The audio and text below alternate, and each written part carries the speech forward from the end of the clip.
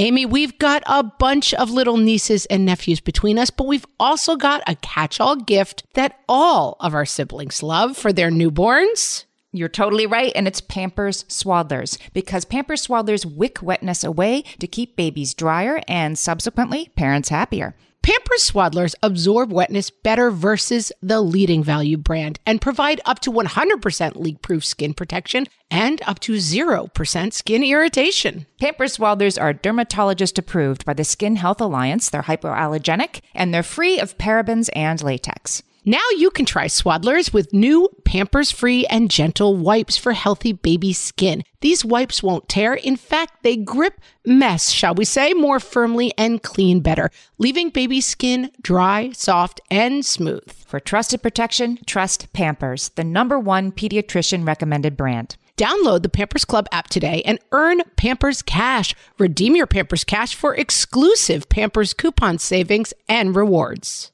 Only redeemable via Pampers Club. Pampers Cash has no cash value. Stress. It's part of our lives as mothers, and eliminating it isn't possible, but managing it is. Reset is a stress supplement formulated for the 3 body systems that are affected by stress: the nervous, endocrine, and immune systems. This is reminding me of my homeschooling, Amy. Their Unwind supplement contains ingredients like ashwagandha and chamomile that are perfect to help you unwind at the end of the day. I'm speaking from experience, guys. I tried the 14-day reset myself. It really helped me. I slept. I was calm. I didn't yell. It was great. Reset also has a daytime product called Calm for daytime stress, just in case you have any of that, guys. And their 14-day reset is a free program at reset.com that gives you science-based exercises to retrain your stress response. Which means you're tackling your stress from every angle. Try Reset. It's available at CVS and at Target, and this month Target is running a special on their website.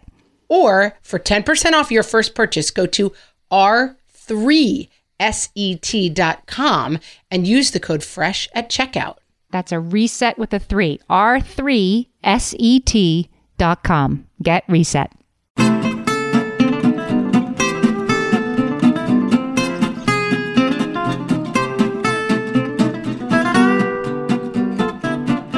Welcome to Ask Amy from What Fresh Hell, laughing in the face of motherhood, solving your parenting dilemmas one question at a time. This week's question came from our very active Facebook group, facebook.com/whatfreshhellcast.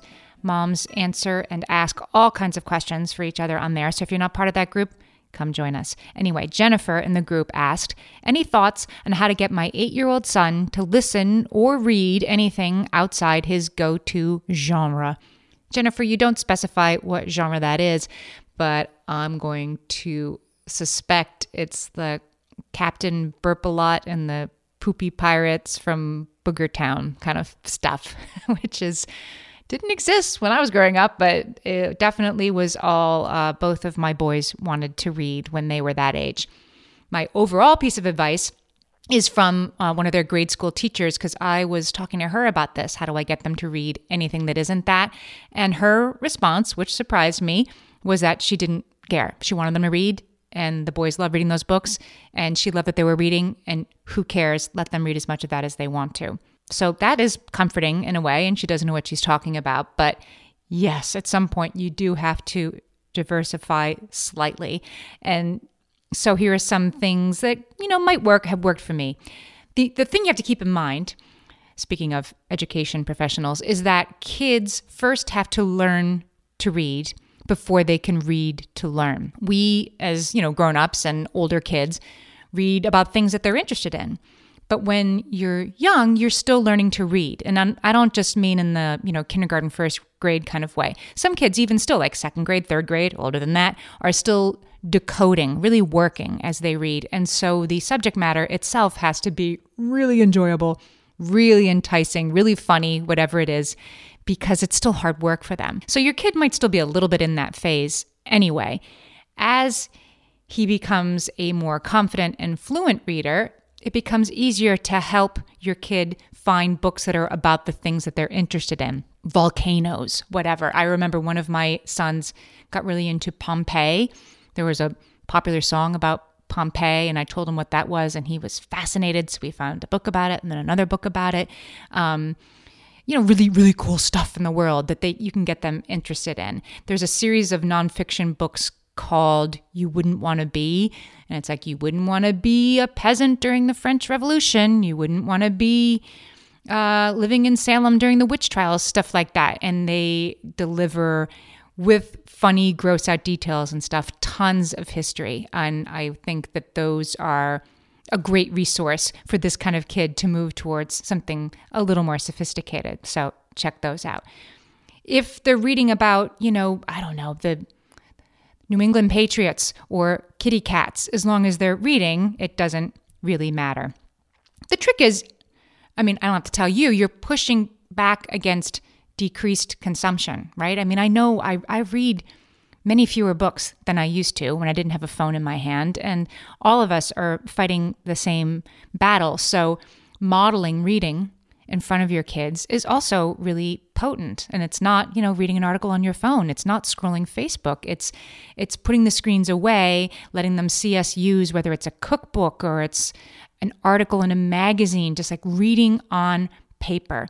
And if you can set aside a reading hour, a reading time, family silent reading, my kids' school calls it DEAR, drop everything and read. Give it a shot, call it something cool, make it funny, make it family, make it we're doing it too, not just the kids. When I was little, in the summertime, not little, 4th, 5th grade, I can remember my big summer's day activity was walking to the local library branch and handing back in the several books that I had read and getting some construction paper leaves put on my branch of the summer reading tree. And I wanted so much to make that branch look just so full of construction paper leaves. I know there was a prize at the end.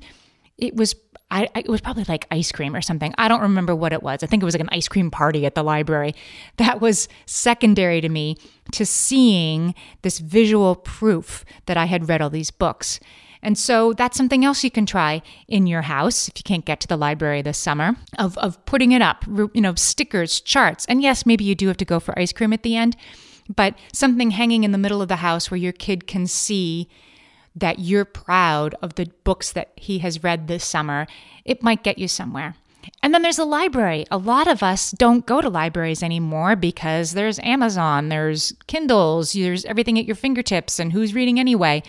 But taking your kids to the library where they have a card and they can pick out as many books as they want can be really, really powerful. And of course, that's tricky right now. My own town library is letting in 3 people at a time, wearing the proper masks for 15 minutes. And so it's a sort of like supermarket dash, like how many books can you grab in 15 minutes? Your kid might find that really entertaining if that was the case.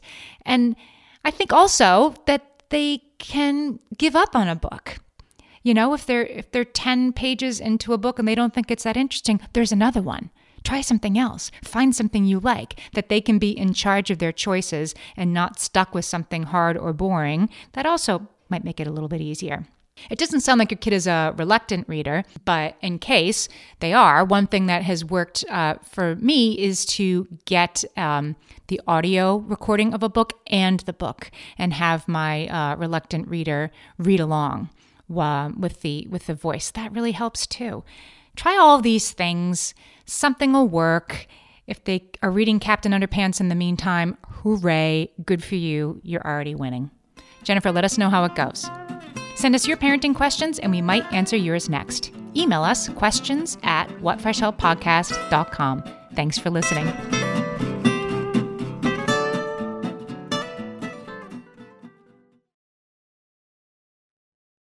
Are you overwhelmed by the things that get in the way of you doing what you want to do? Are you looking for ways to simplify life to better align with your values? Do you want to create space in your schedule so you have room for more of the good stuff? Play, joy, relationships, gratitude, and more? If you answered yes to any of these questions, I invite you to check out Edit Your Life, a podcast to help you edit the unnecessary from your life so you have more room to enjoy the awesome. Through episodes with me, Christine Coe, and a range of super smart, compassionate, and thoughtful guests, You'll come away with big picture insights and practical ways to declutter your home, schedule, and mental space without getting bogged down by perfection.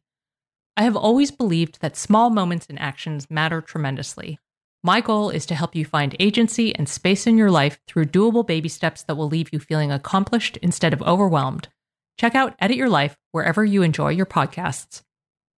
Margaret, it's an exciting news day. An exciting news day indeed, Amy. A few years ago, we launched our first spin-off podcast, Toddler Purgatory, hosted by the hilarious Blair Brooks and Molly Lloyd. And guess what? Now Blair and Molly are back with their all-new podcast, Unsticking It. You know Blair and Molly as two busy moms and actors, and somewhere between potty training and the pandemic, they both felt like they lost their creative kaboom. In their new podcast, Unsticking It, they are going to talk about how all of us can get back to what lights us up after motherhood. Amy, I need this. Me too. And Blair and Molly will be talking to fellow imaginative minds. We're talking actors, artists, and creators of all kinds about how we can all unstick ourselves from whatever muck we're stuck in. Follow, subscribe, and listen to Unsticking It wherever you get your podcasts. That's Unsticking It with Blair and Molly, because sometimes life stucks.